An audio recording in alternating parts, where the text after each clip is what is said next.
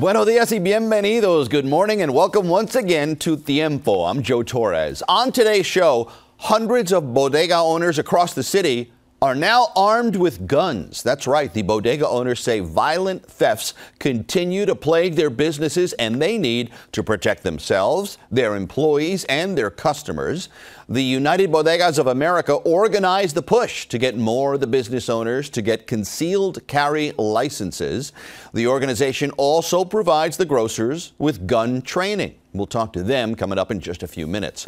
Right now, though, we are going to continue our focus on the migrant crisis in New York City. The latest numbers published by the city on January 7th shows there are more than 69,000 asylum seekers in the city's shelter system. More than 168,500 migrants have come through the city's intake system. That is since the spring of 2023. Governor Kathy Hochul was in Albany recently pleading for more money to cover state-funded services, and she will allocate that money, we've learned. The city started a curfew, by the way, to nearly 2,000 migrants. That's at 4 city centers. Many migrant families and single men have received eviction notices. Joining us this morning on the show, our good friend here, immigration attorney Renata Castro. She is also the founder of USA for All immigration law firm. So good to have you back on the show, Renata. Thank you for joining us. Thanks for having me. Absolutely. New York Governor Kathy Hochul, yes, she allocated more than $2 billion to New York City for the asylum seeker crisis. Renata, I'm going to make you the mayor of New York City now for a few minutes. If you got that money, how would you spend it and where? I would hire a workforce of immigration attorneys to expedite the issuance of employment authorization cards for these migrants. I know we talk a lot about their placement in shelters and how this has created great chaos for the city of New York. However, the overwhelming number of migrants going to shelters, what they really want is the opportunity to work. In fact, there was just a story that was published by the New York Times a couple days ago discussing the plight of a family that stood in the 20-degree cold in the hopes of getting an ID card issued by the city of New York. And why? Because they thought that that would be useful for them to work. These migrants want to work.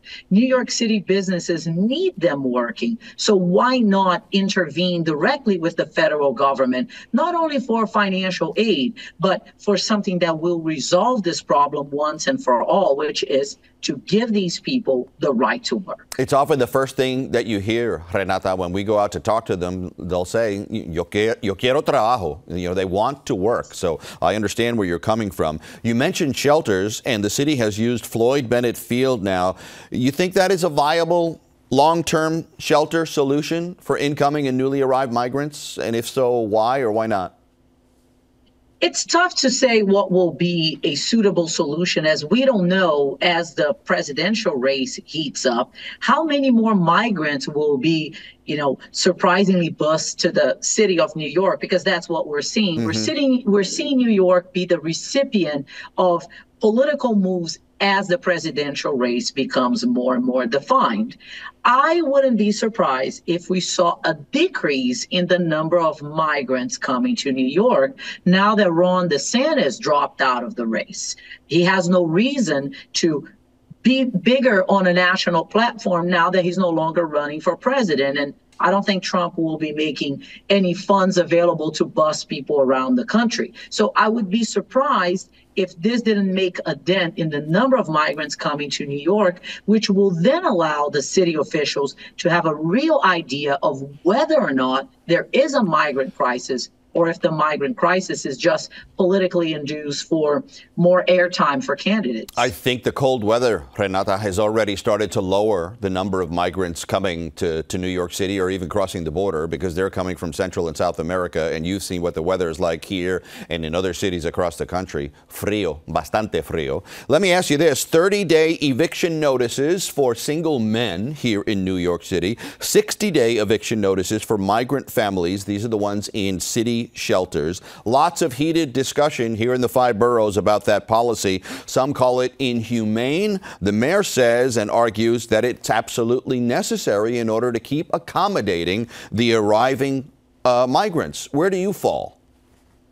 I believe that the only way we're going to have a continuous flow of migrants into society that doesn't involve extended stays into shelters is by issuing them employment authorization documents.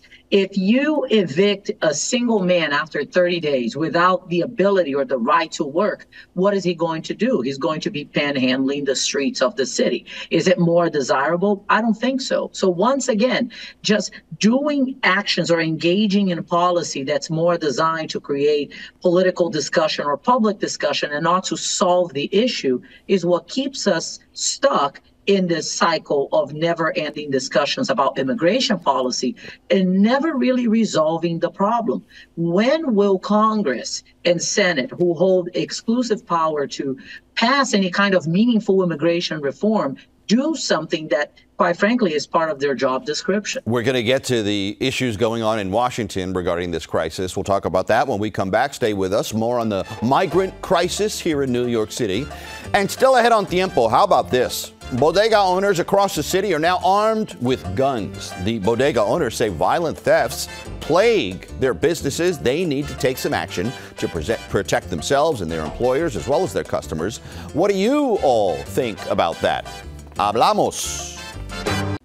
Welcome back to Tiempo. This morning, we again focus on the migrant crisis in New York City. Governor Kathy Hochul recently allocated more than $2 billion for New York City, money desperately needed for Mayor Eric Adams to address the constant flow of asylum seekers pouring into the 5 boroughs.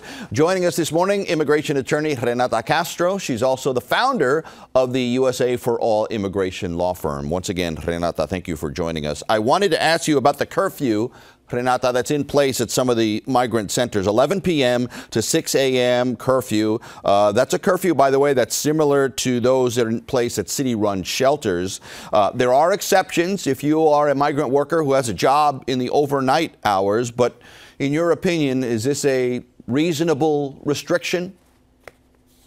If these are Latino migrants, they're used to Latino mom strictness. Yes. But I guess the real question is not whether or not the curfew is appropriate. I think I can only imagine the challenges of managing shelters with the coming and going of individuals for the safety of those there. I guess the question is, if someone has an exception to following the curfew because they have a job, yes, shouldn't that person be worked out of the shelter system to make way for somebody else? I understand it's New York City, housing is expensive, but there have to be options so that instead of just creating exceptions to the curfew, we're really creating a more long-term solution, like, for example, incentivizing employers in the city of New York to hiring people who are in the shelters, helping them move out, and making sure that that shelter is a pass-through and not a permanent solution. Incentivize en qué manera? Well, tax incentives, financial incentives, even if so, making sure that you give incentive to the local employers who are struggling to hire people, have the financial incentive to hire people on the books. And now it becomes a story of the chicken or the egg. They want to hire people on the books, but they don't have employment authorization. How do they do that? So once again, the best use of time and resources by the New York City government is to put pressure on Congress and Senate to expedite the issuance of employment authorization documents, just like the government in Massachusetts recently did maybe 3 or 4 months ago. And within 45 to 60 days, migrants there in a similar situation were receiving employment authorization documents, which shows that it can be done. Renata, you mentioned Congress. Let's take you to Washington. We've got about a minute left. I keep hearing that lawmakers there are pretty close to hammering out a border policy deal. What would you like to see in that deal? Without question, immigration reform, one which allows the United States to capitalize on all the talent and the workforce that wants to work in the United States. Certainly a more stern penalty for American employers who take advantage of undocumented migrants and go unscathed, as they simply are never the target of any investigation, and a thorough reform to the way asylum is applied in this country. Why not have people apply for asylum from abroad so that instead of going through this horrible process of going through the border, being detained, living in shelters, they can come here legally and start working from day one. I think that these would be some of the elements of meaningful and smart immigration reform. Renata, we appreciate the insight. As always, un placer. Thanks for joining us once again on Tiempo. Thank you. Many bodega owners across the city are now armed with guns. They say violent thefts continue to plague their businesses. They want protection for themselves and their employees and their customers. We'll talk to the head of the United Bodegas of America next. Hundreds of bodega owners across the 5 boroughs are now armed with guns. The bodega owners say violent thefts continue to plague their businesses, and they need to protect themselves, to protect their employees, and to protect their customers. The United Bodegas of America organized the push to get more of the business owners to get concealed carry licenses. The organization also provides the grocers with gun training. Joining us this morning, our good friend Fernando Mateo and Radames Rodriguez. He's the president of the United Bodegas of America. Feliz Año Nuevo, man. Good to see you, my friend. Happy New Year. Let me ask you this. So far, what? You've got more than 200 store owners who've applied for gun licenses? The numbers keep rising. Okay. We have right now probably 250 or more, but the numbers keep rising. It's one thing to have the license. It's another thing to have the handgun. Have you seen... Are they going both steps? Once they get the license, they definitely go and buy the gun and get it registered. Yes. But they're also properly trained. You know, they're trained by institutions that are specializes only in training of gun use by the NRA. It has to be that way. Absolutely, 100%. Because this is a huge responsibility. The responsibility is huge because you could wind up in jail, and you could wind up in jail for life if you take someone's life away because you have a gun and you think you could use it. It's a huge responsibility, and it comes with a lot of care. It comes with a lot of training and managing. Not something to take lightly. Radames, you're the president of the association. You're also a bodega owner. You also got your license, right? That's and right. You also got a gun. That's right. Yes, I have a gun because other thing happened. So I say, listen, I gotta go and do my research, and that's why I take my training to have my license. What's the feeling that you have knowing that that's now by your side? God forbid something happens in the bodega. It's a very tricky because you having a gun. It's not like it's gonna make me a Superman. So I think now I have more responsibility, more careful how I'm gonna talk with people, how I'm gonna be interacting, just in case anything happen in my store or anything happen in the street, wherever I am. In New York State, it's quite challenging, right, to obtain a permit. It's not all that easy. What's the process? What are the hurdles to overcome? In New York City, it's almost impossible to get a carry permit. You need to be a model citizen. You have to have a very good reason why you can carry. Your life has to be in danger frequently in order for you to be approved. And you know, we have a city that it's a very complicated city. It's a complicated system because most of the time the victim is the guy that gets arrested. The victim is the guy that pays for the consequences of defending himself. So we always tell bodega owners, be very careful when, pulling your gun out. Your life has to be in danger, imminent danger. You don't pull it out because someone's looting, someone's running, someone stole something. No, you only do it when your life is in danger, and that's a huge responsibility. How often do you do training? Do you go to the range to practice? I don't know what's involved. Yes, even I have my license already. I'm going every other day to have training because I need to be very prepared and not using my gun and not in the right time. Yes. If you're going to use it, have to be in the right time. I know you're in contact with the NYPD regularly. Absolutely. They okay with this? And we're very proud that we have a Caban, a Puerto Rican, as a commissioner. Understood. Yes, of course I'm in touch with PD. But did they stamp off and sign off on this? Not everyone is happy with us being armed. I can't imagine they would be. No, but on the other hand, we're not the ones you need to fear. gun owners are not the ones that are out there committing crimes. They're the ones that can save a situation when it's going on. So, you know, people speak about more guns, more shootings, but no, absolutely not. If the right people have the guns, then, you know, there's a lot less shootings. Do you think it's hard to prognosticate what hasn't happened, but do you think this has already had an effect in the number of robberies, attacks within a bodega? Well, it's a secret society. You know, we keep it very secretive amongst bodega owners because we don't want criminals to know what bodega owner has a gun and what bodega owner doesn't. Right. If you know that I have firepower, you're going to think twice about coming in and robbing me, assaulting me, or killing me. Yes. See, so it's right now we are protecting the industry. It's not an option anymore. It's a necessity. So if I hear you correctly, the messaging is just as important as actually having the gun. It's more important because we don't really want to use our guns. We want to let them know, hey, if you're going to come in and take my life, you could lose yours. Right now, most criminals know that we aren't armed. So they do whatever they want with us. They beat us up, they stab us. You know, and the law does not protect us. You know, a bodeguero pepper sprayed a guy that was harassing him and assaulting him all the time. Guess who went to jail? The bodega owner. Yes. Because he used pepper spray. Sit tight. We'll talk about if there's any early indications already that this approach has cut down on the number of robberies. Sit tight. When we come back on Tiempo, more on New York City bodegueros. They now have guns to arm themselves, protect themselves. They're becoming legal gun owners. When we come back. Welcome back to Tiempo. Hundreds of bodega owners across the city are now armed with guns. The bodega owners say violent thefts continue to plague their businesses, and they need to protect themselves and their employees and their customers. The United Bodegas of America is behind the push to get more bodega owners to get concealed carry licenses. The organization also provides, and this is critical, training. Gun training.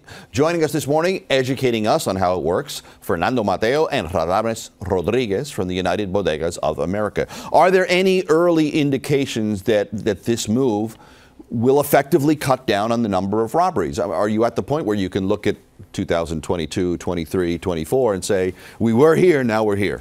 We rely on NYPD to give us those stats, because they do it on the citywide level. Okay. So we will know, we will ask come June or July of this year, how are we looking compared to last year? You want to give, go ahead. We believe that if after they know that we doing this and that they don't know who had it, I think they're going to think twice to go to the store and have any. I would think word of mouth on the street is pretty quick. If I know or somebody knows that you, Radames, you have a bodega on the corner and you, by the way, have your permit and you have your license and you have your weapon, that it doesn't take long before the whole community knows. Yes? I want to make it very clear here. You speak about bodega owners defending themselves and their family and their employees. We defend the community as well.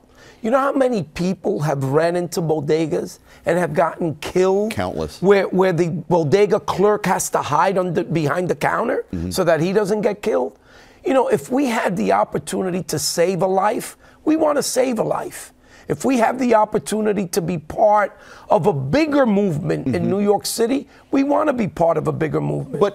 But isn't it regrettable that that's the scenario? Because when he started his business, he didn't go into it with the mindset of being, you know, I want to be the sanctuary for the community. He wants to sell products. He wants to make a business. Joe, there's one person in particular that we blame for this situation, and his name is Bill de Blasio. What did he do or not do? 8 years of victimizing victims, 8 years of protecting criminals, 8 years of bail reform that, you know, continued recidivism, you know, recidivists committing crimes. Yes. You know, it was a cycle. He destroyed New York City. Mayor Adams, I must tell you, is doing his very best and is supporting us in whichever way he can. But he took over a city that was devastated by Bill de Blasio. Do you think it's because he's a former police officer and he knows how it is out on the street? He has common sense. You know, he has more common sense than you can think. I call him the Republican mayor, not the Democratic Why mayor. so? Why? Because he has common sense. You know, he believes in right and wrong. He understands that people need to protect themselves. He understands that victims need to be protected, not criminals. But you know, let me